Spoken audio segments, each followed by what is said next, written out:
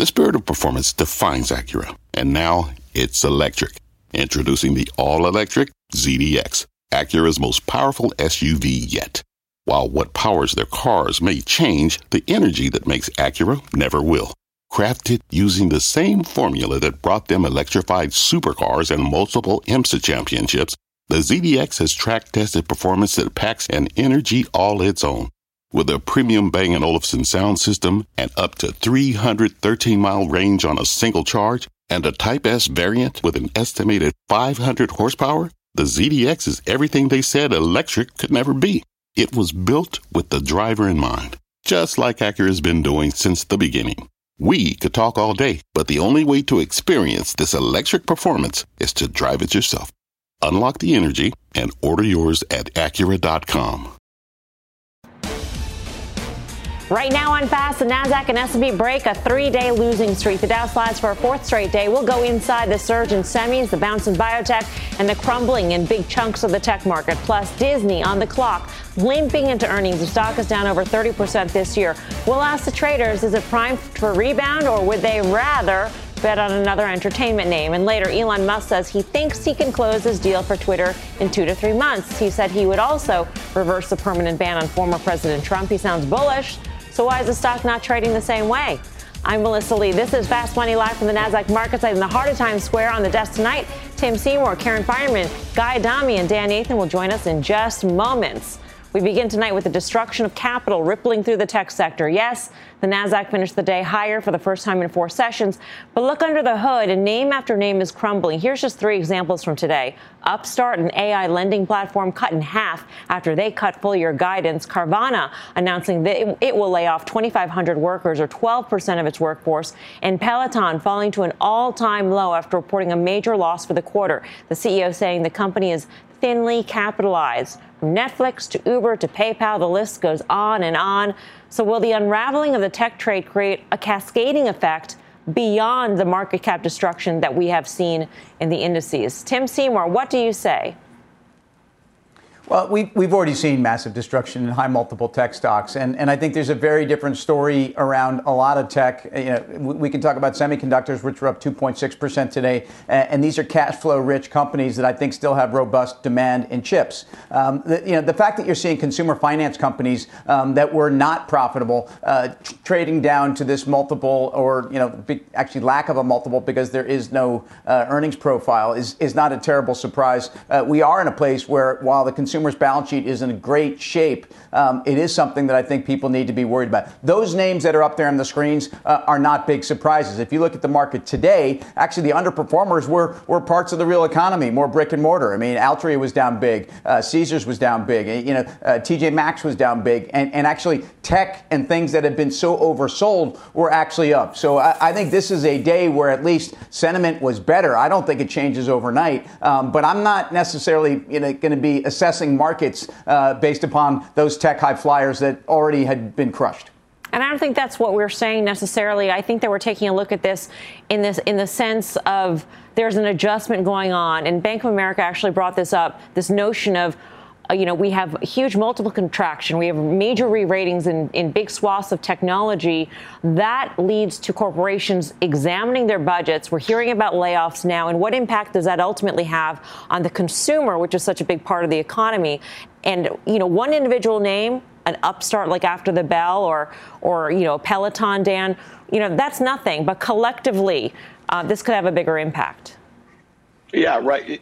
Listen, if we are on the heels of a recession here, we know that these government transfer payments had run out here. We know that consumer credit is very high. We know that the cost of borrowing has gone up dramatically in such a short period of time. So that's the consumer right there. But Mel, I'd say the knock-on effect for enterprise spending could be huge. If you think about just all of these companies that are retooling, we saw Uber, Debo was reporting this last night about how they're going to be more focused on profits. They're going to be making cuts. What does that mean? Well, it could be servers. It could be server chips. It could be ad spending. It could be, Microsoft Azure or, Amazon AWS. I mean, this is actually the playbook of 22 years ago in the dot-com aftermath in a way. And so to me, I just think there's a lot of knock-on effects that haven't really filtered in. We've seen a lot of private tech companies be pretty aggressive right now because the cost of funding has gone up pretty dramatically. I think we're going to start seeing that in the public markets here. And to your point, it's going to have effect on consumers, and it's also going to have effect on enterprise spending.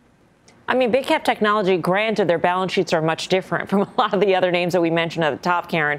But there could be a reexamination of budgets in terms of travel, in terms of ad spending. We've seen that already in terms of ad slowdowns for some platforms out there. I mean, these are things that haven't necessarily worked through the system, so to speak. Right. I mean, to that point, exactly. I look at Trade Desk tonight, and I don't know where it is right now. Is maybe off a lot. I don't know exactly what happened during the quarter. It was a revenue miss. But I think, to me, that should correlate with Facebook. So it's not fantastic. They have sort of traded somewhat together. So, to the extent that Facebook and Google have underlying elements that, are consistent with Trade Desk business, that's probably not great. But I really do put those two in a very different bucket of huge cash flow, very cheap valuation, moats around their business. And it's very different than the things that we're seeing announced tonight, like a Roblox, where the multiples are just crazy. And they've come down a lot, but even down 75 or 77% today wasn't quite enough for Roblox to be down. So it was down a little bit more after. Maybe I don't know where it rallied to or wherever it is right now. But those I think of as a very different animal. And so I think that there is even still more room to come out of the super high flyers that maybe they're no longer high flyers, but the multiples are still big because they're not earning any money. So therefore, I do think that ripple effect you talk about could absolutely happen. That's one maybe saving grace for the Fed. That does happen. And wages come down. Labor, if unemployment goes up, wages come down. That's actually helpful to the Fed. I mean, the Fed wants to slow demand down, right? It wants to slow down this activity of the consumer guy. And so maybe they're getting exactly what they want in this implosion within the tech sector. Well, I'll say this at the risk of being added. I don't think the Fed knows what they want, because 6 months ago they wanted inflation. They were begging for it. And we said, be careful what you wish for because you're going to get it. And now they're trying to flip the other way. So, just Leon Cooperman came on before, between text messages and phone calls. He basically saying what we've been saying for a while. They have lack credibility, and I'm with them on that for sure. So when you say what does the Fed want, they don't know what they want. And quite frankly, tomorrow's CPI number, I don't think they know what they want in terms of that either. I think below 8.3%, I think the market has a knee-jerk reaction to the upside. I think that's a bear market rally. Above 8.5%. I don't know what to tell you. I'll say this in terms of Karen's point. She's right. So many of these stocks, you can make a very compelling case on valuation. But these names, more than many, were the beneficiary of this passive investing trend that's taken the market by storm over the last 5 years. They just went up because of money flows to a large part. They could be, the flip side of that coin is if passive becomes active, it ain't going to be active on the way up. It'll be active on the way down. And we're on the precipice of potentially something exactly like that. Yeah, we've seen that. So we've seen that already to some extent. And Tim, you were mentioning today on our conference call, which we have at 12:30 Eastern time every day, that yes, you're worried a little bit about the consumer. We always make the case that the consumer is very strong, but they've actually been levering up a little bit more. The number of credit card accounts that were open in the first quarter hit a record, according to the most recent Federal Reserve Bank of New York survey out there. So we know that they could be crushed a little bit in terms of rising rates. And aggregate credit in terms of consumer credit card debt is possibly about to be a record after $8.3 billion was paid down during the COVID dynamic, which had people unable to spend. So if you're talking about APRs that were 14, 15, and they're going to 19, 20, and that actually you then have balloon payments and obviously penalties. Look, right now the consumer's balance sheet is in great shape. Corporate balance sheets are in great shape. But to think about at least where revolvers are and credit card debt and even home equity lines, money is a lot more expensive for consumers. You have pulled forward already a lot of demand. I think it's important that we look at this. And I think, markets want I think a faster Fed reaction than they're getting. And if you look at today, we actually had Fed Governor Meister on the tape somewhere, late morning. And really, this did change the complexion of the market for a couple hours before markets recovered. But basically, wanting to leave all her options on the table, that 75 could still be in the cards. And I think markets want a very aggressive Fed and possibly a deep recession that hopefully is shallow. That is hopefully short, not shallow. And I think that's really the dynamic for markets here. But yes, the consumer is someone that I think we have a lot of faith in now, but be careful. So Tim is saying that the markets want the Fed to act decisively and quickly, Karen. So in that vein, if CPI came in hotter than expected, do you think the markets would actually go higher? Because the Fed would be perceived to be on it. And no, I think this Fed today, Tim talks about Mester twice, 2 different times. She was out today very, very hawkish, including saying we have to be selling our MBS, which is going to make housing more expensive, right? Getting a loan will be more expensive. And so be it that ends up putting a chill on the housing market. That it doesn't matter. They have to address inflation. So if it's hot, I think that actually will be a negative because they will have to do something more. They either will have to change course and do the 75 that Powell said he wouldn't do, or we know that they're going to be, just doing 50s more longer. I think cooling is better in general because they're working. I don't think they'll pull I don't think they will, pull back if it starts to cool, because we got a long way to go to get to an inflation number that's comfortable. A long way. Let's get back to tech here. Bring in longtime tech investor known for his early stakes in Pinterest, Airbnb, and DraftKings. Rick Heitzman is founder and partner at Firstmark Capital, friend of the show. Rick, always great to see you. Always great seeing you, Melissa. Thanks for having me on again. This re-rating in the high multiple growthy tech stocks in the public market, are we seeing that in the private markets too? We're seeing it. It's actually even more draconian in the private markets in that, as people are looking at last year's IPOs as being on sale with everything being down and even tech leaders being on sale, a lot of the money that was going into the private markets from crossover funds or public funds has now left the private markets, and therefore multiples are down even more significantly in the illiquids. Hey, Rick, it's Dan. How are you, man? So listen, you've traded through lots of cycles in both public and private markets here. Looking at what's going on, though, in the public markets, are there some multiples for some of these kind of, once really hot growth areas, whether they be SaaS or they be consumer internet that you're kind of focused on in SaaS? Is there like a multiple of sales of some of these names that have just gotten absolutely obliterated down 40, 50, 60% that makes sense to you to start dipping your toe in the water in the public markets? There's some that are strategic, and I think everyone saw Daniel Ek and Spotify today, him buying $50 million of shares. That's a really strategic asset. Audio is becoming more strategic with the incredible growth in podcasting, and as other folks are very, very focused on video streaming. Obviously the names of Disney and Netflix and Paramount. You'd want to be able to put those two things together. We've talked about it before. It makes tremendous strategic sense that I think that's on sale, and that could go for a very large premium as part of a transaction. The other things we've seen is, some of the SaaS companies are kind of breaking into that, 2016, 2017 sub 9 times revenue multiple. And, you're seeing, former darlings down 80%. I think Shopify, which has an incredible long-term trend on it for more people buying things in e-commerce. And although, they're down compared to amazing comps during the pandemic, I can only imagine seeing more and more cardboard boxes around the streets of New York. And we think that's a phenomenal long-term trend that they should benefit for forever. Rick, in terms of growth, a lot of these companies came into being at a time when money was free, basically, and it was growth at all costs. So now we have a reversing environment, and these companies just weren't built to withstand this environment, let alone switch gears so quickly, because it really did change on the dime. It feels like. So I'm wondering, when you take a look out at some of these companies that have collapsed in terms of market cap, do we see a resurgence of these companies, or for some of them, or is it lights out, do you think?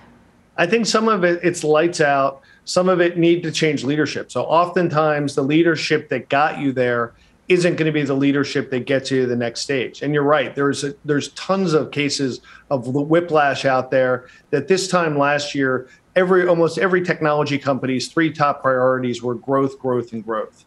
Now everyone's focused on profitability, unit economics, and path to capital efficiency. Obviously, Barry McCarthy's, has his work cut out for him at Peloton, and whether he could change, a growth culture to a profitability-focused culture and build a great asset there. In both the public and private markets, so you're seeing the best entrepreneurs and the best CEOs adjust to this market. And obviously, it's easier to adjust on a PowerPoint than it is to operationalize it. But, that's with the talk of every board meeting, whether you're a public or private company these days. Rick, thanks for joining us. Always good to see you. Rick Always good Heitzman. seeing everybody. Thank you. Karen, let's talk about Peloton. When you hear a CEO say thinly capitalized, yes, it's never a good thing. And you made the point that they just recently did a capital raise, a pretty big one. They did. Thank God they did that capital raise. I think it was in October, November, a few days after they said they don't need more money. They got, I think, about $1 billion too, which saved them. I mean, that was brilliant. As just, announcing defeat and fine, I'm going to the capital markets. That was a really good thing to do. Maybe that was Foley's finest hour. I'm not really sure. One of the metrics in Peloton that I found most interesting was that they did have subscriber growth. But if you look at the number of rides or engagements per subscriber, it was down, I thought, a fair amount, which to me is a foreboding of more churn as you use your bike less and less, and it becomes more and more of, the clothes hanger that we call it, that you're going to cut off your subscription. And they're planning on raising prices $5, which takes the yearly bill to a little over $500. So there was nothing to like except that, hey, we're open to capital infusions. And if you got somebody like a Lulu or a Nike or Amazon, although they have a competing product, that would send the stock ripping higher. But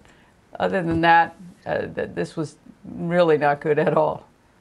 Coming up, we're all over some after-hours movers. Shares of Coinbase and Roblox on the move. We're digging into the numbers next. Plus, speaking of earnings, Disney's on deck, but is there a better bet in this space? Get ready. We are giving the traders a would you rather. That's right, 3 of them. Don't go anywhere. More Fast Money right after this.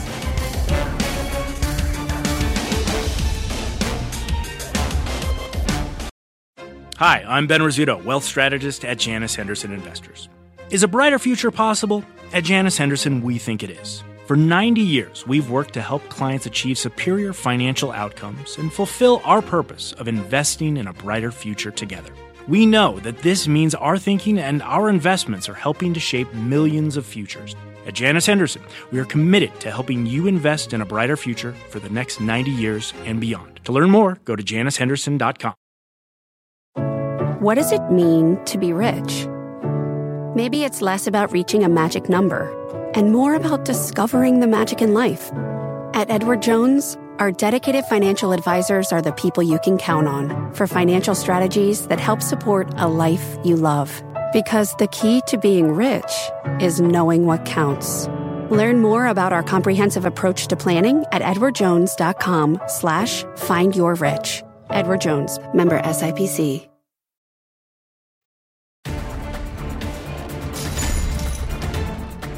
Welcome back to Fast Money. Earnings alert on Coinbase shares sinking after reporting first quarter revenues that missed analyst estimates. Trading volumes and monthly transacting users, also slipping versus last quarter. Kate Rooney is here with the details. Kate. Hey, Melissa, Coinbase proving its volatility here from quarter to quarter with a big drop off there in monthly users, trading volume and revenue as well. The crypto company losing $1.98 on EPS. Net revenue was down 50% from last quarter and about 27% from a year ago. Monthly transacting users were down 19% quarter over quarter. Trading volume was down 43%. That was pretty much in line with a drop in spot volume. I just got off the phone with CFO Alicia Haas. She told me, we've always known that crypto is volatile and we're prepared to navigate through volatility with peaks and troughs. We have a long-term perspective, she says, and a decade now of managing through some of these volatile environments. She did talk about diversifying revenue. 54% of users are now doing something other than just trading, so that really is the bull case for Coinbase. The take rate also went up to 1.3%. That's pretty much the percentage that Coinbase makes on transactions. I asked her about that and the idea of fee compression. That was Jim Chanos' big reason for shorting the stock. She says, we're not competing on price. We're competing on the experience at this time, and so far not feeling pressured to lower prices. Call kicking off at 5:30 Eastern. Melissa, back to you. All right, Kate, thank you. Kate Rooney. Is this an example of growth at all costs? Guy. Well, and not to do the dog pile on the rabbit, but I think this is the 10th largest holding in the ARK ETF. The one before it, I believe, is Unity Software, which is down, I think, 38%. And again, it's just, why do I bring it up? Because it's important to bring up. I mean, this stock, Coinbase, was a $365 stock in November. It's down 87% since then. They're not bad companies. I think Rick Heitzman just spoke exactly that. They just never been at the levels they traded at over the fall, and the market is now, for the first time, price discovery. Is this growth at all costs? Clearly, I don't know what, experience of Coinbase is. Clearly, I haven't experienced it, probably for the better. Yeah, I mean, to say that they're not, it's fine to say we're not going to compete on price, but ultimately, you're going to compete on price, Tim, and not just experience.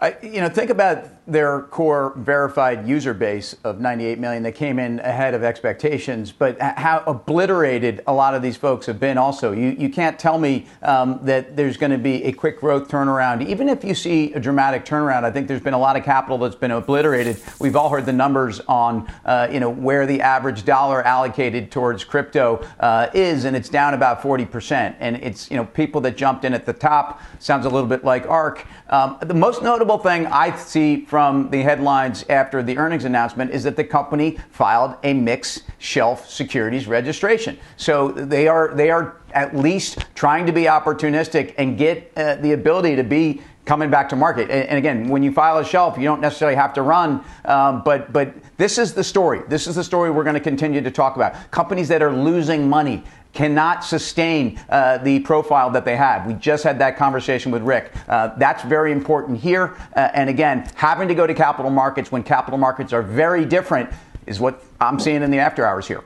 Yeah, let's get to another one here. Also feeling the pain after hours. Roblox, also out with earnings after the bell. The stock is sliding after reporting a bigger than expected loss per share and a revenue miss. Our Steve Kovac joins us with the very latest. Steve. Hey there, Bell. Yeah, Roblox blaming lower engagement from players for those misses. Company reporting a loss per share of 27 cents versus 21-cent loss expected, and revenue $631 million versus $645 million expected. But it's those user stats that have been demolishing shares all year.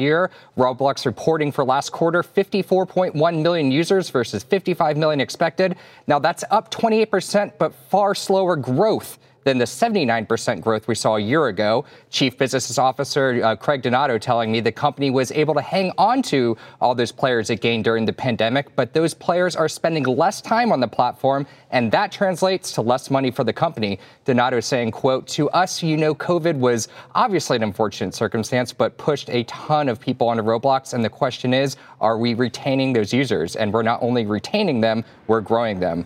Now we're expecting to hear more from the company tomorrow morning on their earnings call, but for now, that's what we know, Mel.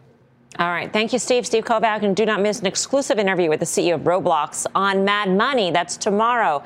He'll be digging into the company's quarter. Let's trade this one right now, though. Pandemic darling, when there was nothing to do, people spent lots of time in the old metaverse playing games and such, Dan. But now there's plenty of things to do. So they're still playing, but they're just not playing as much. That's a problem.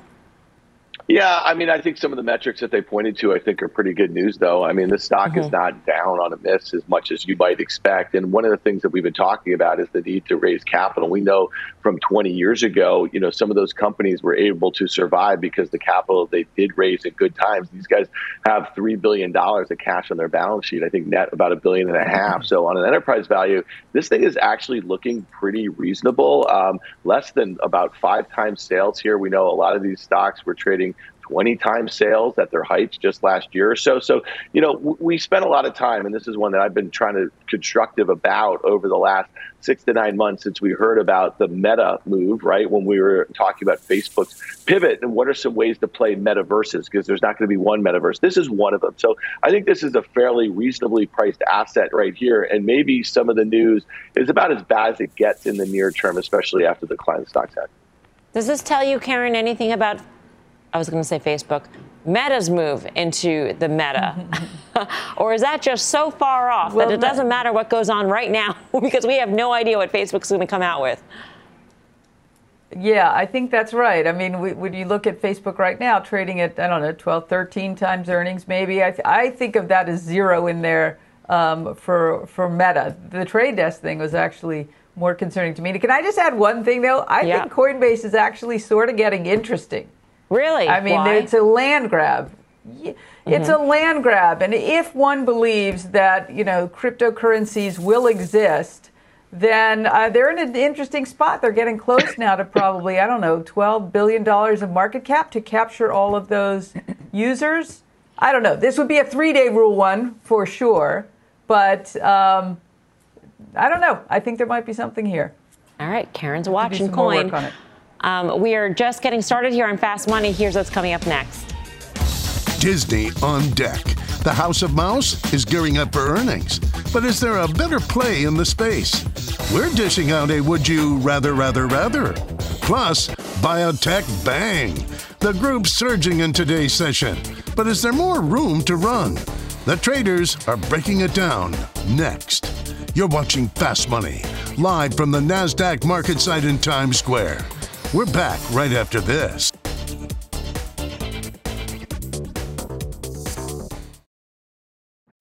What's on the horizon for financial markets? At PGIM, it's a question that over 1,400 investment professionals relentlessly research in pursuit of your long-term goals. Specialized across asset classes, but united in collaboration, our teams provide global and local expertise. Our investments shape tomorrow, today. Pursue your tomorrow with PGIM, a leading global asset manager. This podcast is supported by FedEx. Dear small and medium businesses, no one wants happy customers more than you do. That's why FedEx offers you picture proof of delivery, packageless and paperless returns, as well as weekend home delivery to 98% of the U.S. on Saturday and 50% on Sunday. See the FedEx service guide for delivery information. FedEx Ground service is also faster to more locations than UPS Ground. See what FedEx can do for your business. Absolutely, positively FedEx. Welcome back to Fast Money. It's been a rough year for media and entertainment stocks. Disney, Netflix, Paramount, and Comcast have all fallen 30 to 60+% over the last year, and forward PEs of between 11 to 22 times earnings. So at Disney on deck to report tomorrow, and all these names just down in the dumps. Has there ever been a better time to play? Would you rather, which means I'd like you guys to choose one of those 4 options. Guy Adami, can you follow these? Can you understand what we're getting at? What we want you to do? Would you rather? It's unfair to start with me because I get confused very easily. The other guys and gals can cheat off my answer. But I'll play your reindeer game there, sister, if you want. In this would you rather, I will take Disney, basically at this price, 108-ish. I actually think you're probably getting Disney Plus for free, which is probably the right multiple, given it's a bit of a loss leader. But at 18 times next year's numbers, when was the last time you saw Disney at this multiple? Hasn't been for a long time. This sort of 105 levels where it traded at sideways from 2015 to 19. I would rather Disney here. I don't think they have to do much to get the stock back higher. Karen, what would you say? On the would I rather, I would rather, and I'm talking my book here, Paramount. So, when we look at streaming is the issue here, and Paramount, if you look at the valuation, it actually trades at 10 times earnings, which is cheaper than Netflix. It's still growing, which, it's very much up in the air whether Netflix is still growing. That would probably be my next rather, but Paramount, to me, I think, though, one other thing, though, the idea of it being a takeover target is probably not on the table right now. However, though, they are growing the streaming business, and the valuation to me, which I always come back to, that's compelling. So Paramount. By the way, this is the first time in Fast Money history that we are playing Would You Rather. And we do have an animation for it, which is very special, Tim, to mark this special occasion. But what would your choice be off that board? Well, I'm gonna because I think this is a new game. I'm not gonna play by my own rules, but I almost feel like you're asking me for two picks. But I'll go with Guys Disney. But let me talk about. All right, so let me talk about Comcast then. See what I did there? Because I'm not gonna die on the Netflix hill, even though I am long that stock. At Comcast, it's really simple. Broadband is growing. This is a cash flow machine. This is a company trading at 7 times EBITDA. This is a company that will generate probably $15 billion in free cash flow in 2022. So when I think about, yes, there's an intense competitive landscape, but when I think about the market we're in and companies that should be rewarded, and a company that I think is able to also slug it out in the competitive forces if they need to, it's Comcast. It's a multiple I like. I would rather. Comcast, by the way, is the parent company of CNBC, of course. Yes. Dan Nathan, how about you?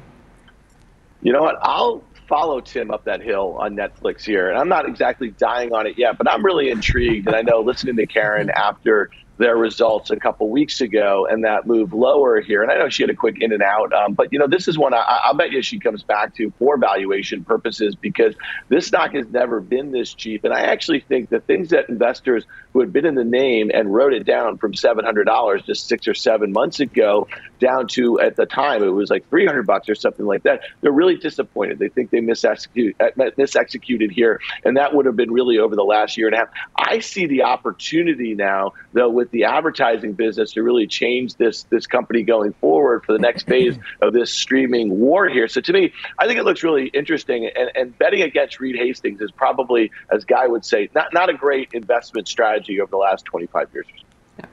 All right, let's stick with Disney here. The option traders believe the Magic Kingdom is primed for a comeback. So let's get straight to Mike Coe with the action. Mike. Earnings coming up, unsurprisingly. We've got above average options volume. We traded about 1.4 times its average daily options volume today. Calls outpacing puts. Right now, the options market is implying a move of more than 9% by the end of the week after they report. The trade that caught my eye was the September 115 calls. Those were trading for about $7.70 a contract, and ultimately over 3,700 of them changed hands today. Buyers of those calls are obviously betting that Disney can finish above that 115 strike price by the $7.70 that they paid. And we have seen a little bit more of this type of activity. Hard beaten stocks are seeing people buying longer dated calls, hoping on a rebound. All right. Thanks for that, Mike. For more options action, be sure to tune into the full show. That's Friday, 5:30 p.m. Eastern Time. Coming up, big day for biotech, the XBI ETF jumping more than 5%. So is there more room to run for the trade? We'll break down the move next. Plus, we are digging into the commodity complex. Prices soaring this year. So is there any relief in sight? We're plowing in to find some answers. More on that when Fast Money returns. Get your trades to go with the Fast Money Podcast. Catch us anytime, anywhere. Follow today on your favorite podcasting app. We're back right after this.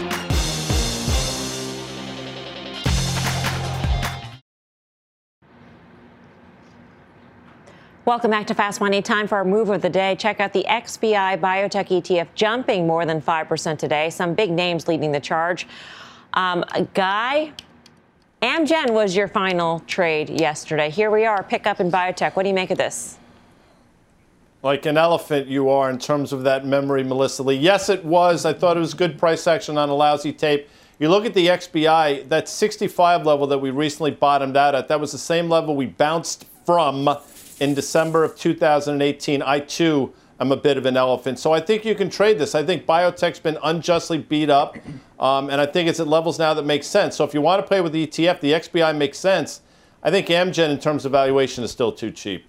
Yeah. Tim, would you get into biotech? I'll tell you, if you look at And I'll go with the IBB. And if you look at those top 6 or 7 names outside of Moderna, you have some great balance sheets in there. The question really has been, where's the next growth coming from for some of these companies? Gilead certainly, although they're moving to oncology, I think continues to play out. So I think Moderna is a stock that is range bound and in fact has dragged down the IBB dramatically. But again, a high multiple stock that I think is a heavy weight is something you have to watch. Yeah, IBB is market cap weighted. XBI has sort of more of the smaller players. Karen, in this environment, XBI might not be where you want to be versus the IBB, although both are trading terribly. Yeah, they really are trading terribly. I wonder, IBB, I think, was partially up today on that, the acquisition Bellhaven did. Huge premium. But I think sometimes you see an acquisition happen, and then you see a little bit more activity. Sort of, it's, somebody rings the bell and other CEOs, all right, now it's time to act. So I'm surprised we haven't seen more activity given the balance sheets of the big players. That's where I would be, is the IBB. All right, coming up, Musk sounding off on Donald Trump's Twitter ban, what he said he would have done differently, and the timeline he laid out for the deal to get done. We got the details ahead, plus keeping up with the crops. Ag prices soaring this year, so we are breaking down what it means for the consumer. More on that next. Do not go anywhere. Fast Money's back in 2.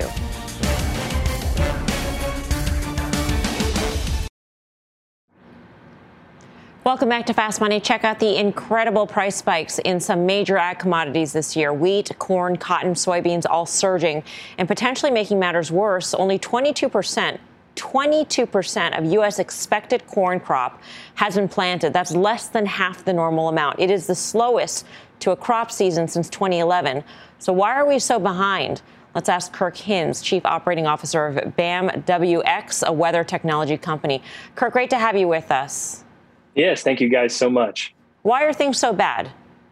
Yeah, that's a great question. So we're essentially in what we're calling a La Nina right now. And that just essentially means a very active northerly jet stream that's pushing in a lot of moisture to areas like North Dakota, South Dakota, Minnesota, the northern part of the United States. And it's just frequent areas of low pressure. A lot of rainfall is essentially what has happened since February 1st. Most of those areas top 5 wettest of all time since February 1st. So consistent rain and just not the ability to get into the fields for sure.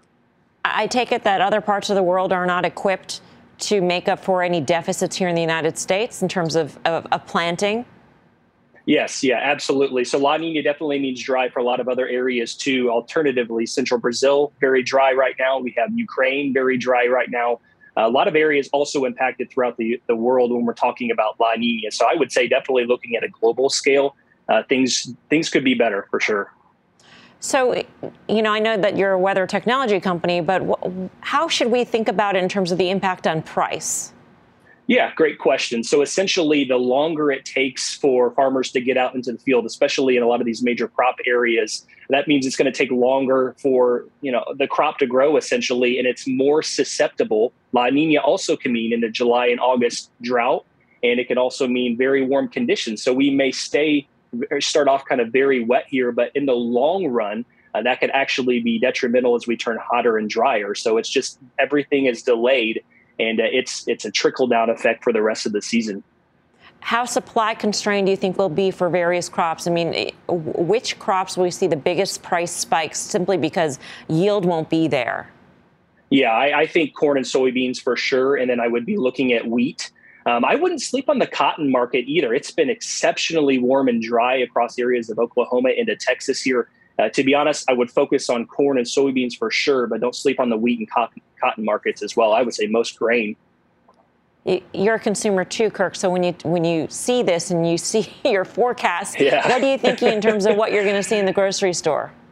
Yeah, absolutely. Prices are going to increase, unfortunately, especially with this being a global moisture issue. I can't imagine that prices are going to decrease because of this issue. So it is a problem, and it does matter.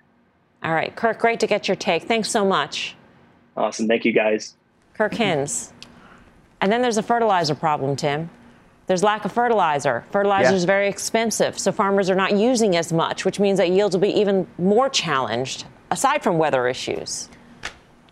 Yeah. And don't sleep on the cotton market. So, I mean, I think you've got a case here where, as I always say, the best thing for higher prices and commodities is a supply response. What Kurt is pointing out is structurally it's going to be impossible. And weather conditions are a factor on top of the rest of the perfect storm that was global supply disruption and constraints and whatnot. I do think if you look at your basket of fertilizer companies, and that would probably be Mosaic, IPI, and CF Industries, when you're looking at their realized, net prices per ton, they're up somewhere in the neighborhood of 80% over a year. And it's a case where the profitability for these companies is very cyclical. But in the short run, especially if you look at the space, Mosaic's down probably 25 to 30% off its recent highs. They just announced on Monday. I think they gave you a pretty decent guide. You had about 5 or 6 upgrades coming on in the market. So I think after a massive run along with the underlying commodities, I think some of these names are interesting again.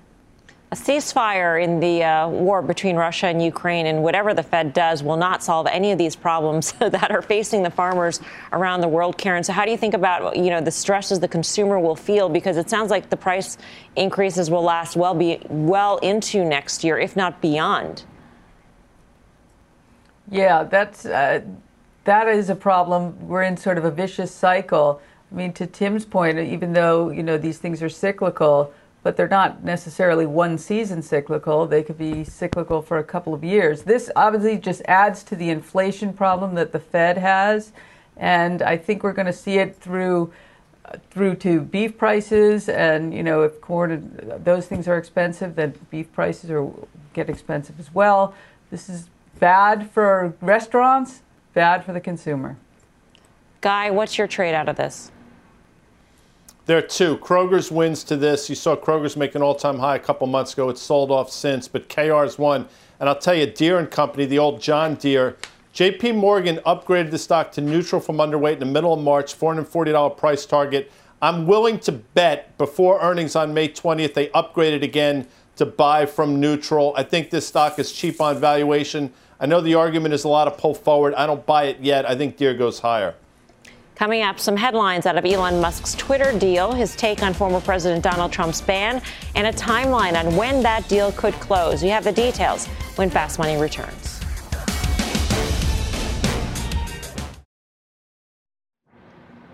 Welcome back. Here's a sneak peek at the Cramer Cam. Jim is talking with the CEO of Upstart. Catch the full exclusive interview at the top of the hour on Mad Money. That's must watch.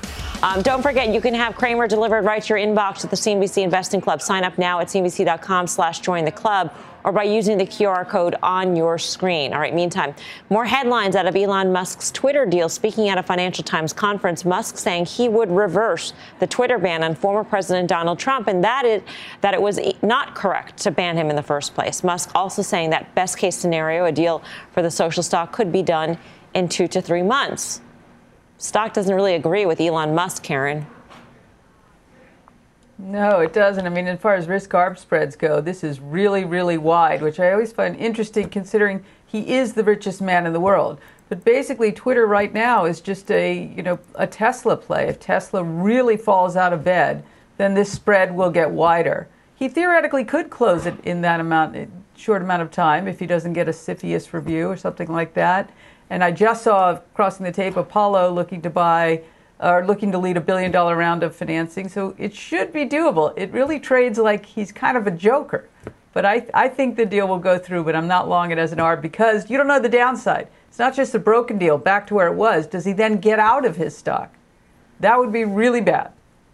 It's interesting that Elon Musk is going out there, Dan, with all these things that he would do if he were CEO, as if the deal is going to close, including reversing that ban on Donald Trump, which he says Jack Dorsey does, in fact, agree with him on. Yeah, I mean, Jack seemed obviously very conflicted about all of this. They waited until people died in a violent insurrection in our capital and, to ban him. And he had broken their terms of service for trust and safety on numerous occasions over the prior 5 years. So obviously Jack didn't want to do it. I don't get the whole, free speech sort of thing. I mean, when you think about it, this is a platform that's not even allowed in China. We know that's an authoritarian regime that Musk has actually cozied up to very, very closely as it relates to his interests with Tesla, the factories there. It's a huge market for them. So he seems a bit conflicted to me. And as far as his timetable about getting the deal closed, I think one of the things that we could all agree on about Elon Musk, he's not that good with timetables as it relates to. So the longer this thing goes and the more risk to Tesla stock to the downside, to Karen's point, this thing is not likely to happen. 5420 is not going to make it, people. I don't know why anybody would agree that he should pay 7 times sales for this company when some of its much better comps, like a Snap or something, is trading below that. The longer that 5420 bid sits out there and the lower a comp like Snap goes, I think the more interesting a pairs trade looks. Long Snap, short Twitter. We know what the upside risk is, but we also know that the likelihood of this thing being ratcheted down is probably going to happen and come into Ethereum. Well, we've got like no more daylight left in the show, but I have to push back a little bit, Dan, in that, is that fair to say he's cozying up to China for Tesla, and that's sort of contradictory. We've got a lot of U.S. companies that are, big presences in China that are depending on China for the next leg of growth, and they say that they believe in free speech and human rights and all these different things. But he's going out of his way to buy this asset, Mel, because he's using the case of free speech. And when he first came out, he said he doesn't really care about the economics of it. So he's a free speech warrior. Listen, I just think there's a lot of conflicts there. All right. This is a debate for another show, clearly. Up next, we got your final trades.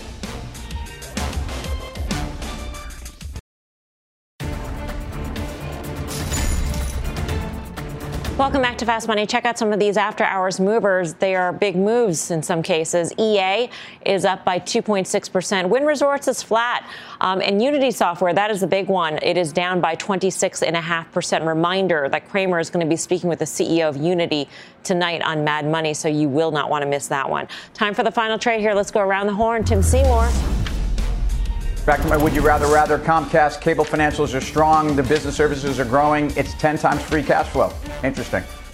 Karen Feinerman. Yeah, I'm looking for a place to hide in this market. CVS is one of them. Retail, pharmacy benefits, and healthcare. So 11 times earnings, 2.25 dividend value. Dan Nathan. Mel, you seem mad.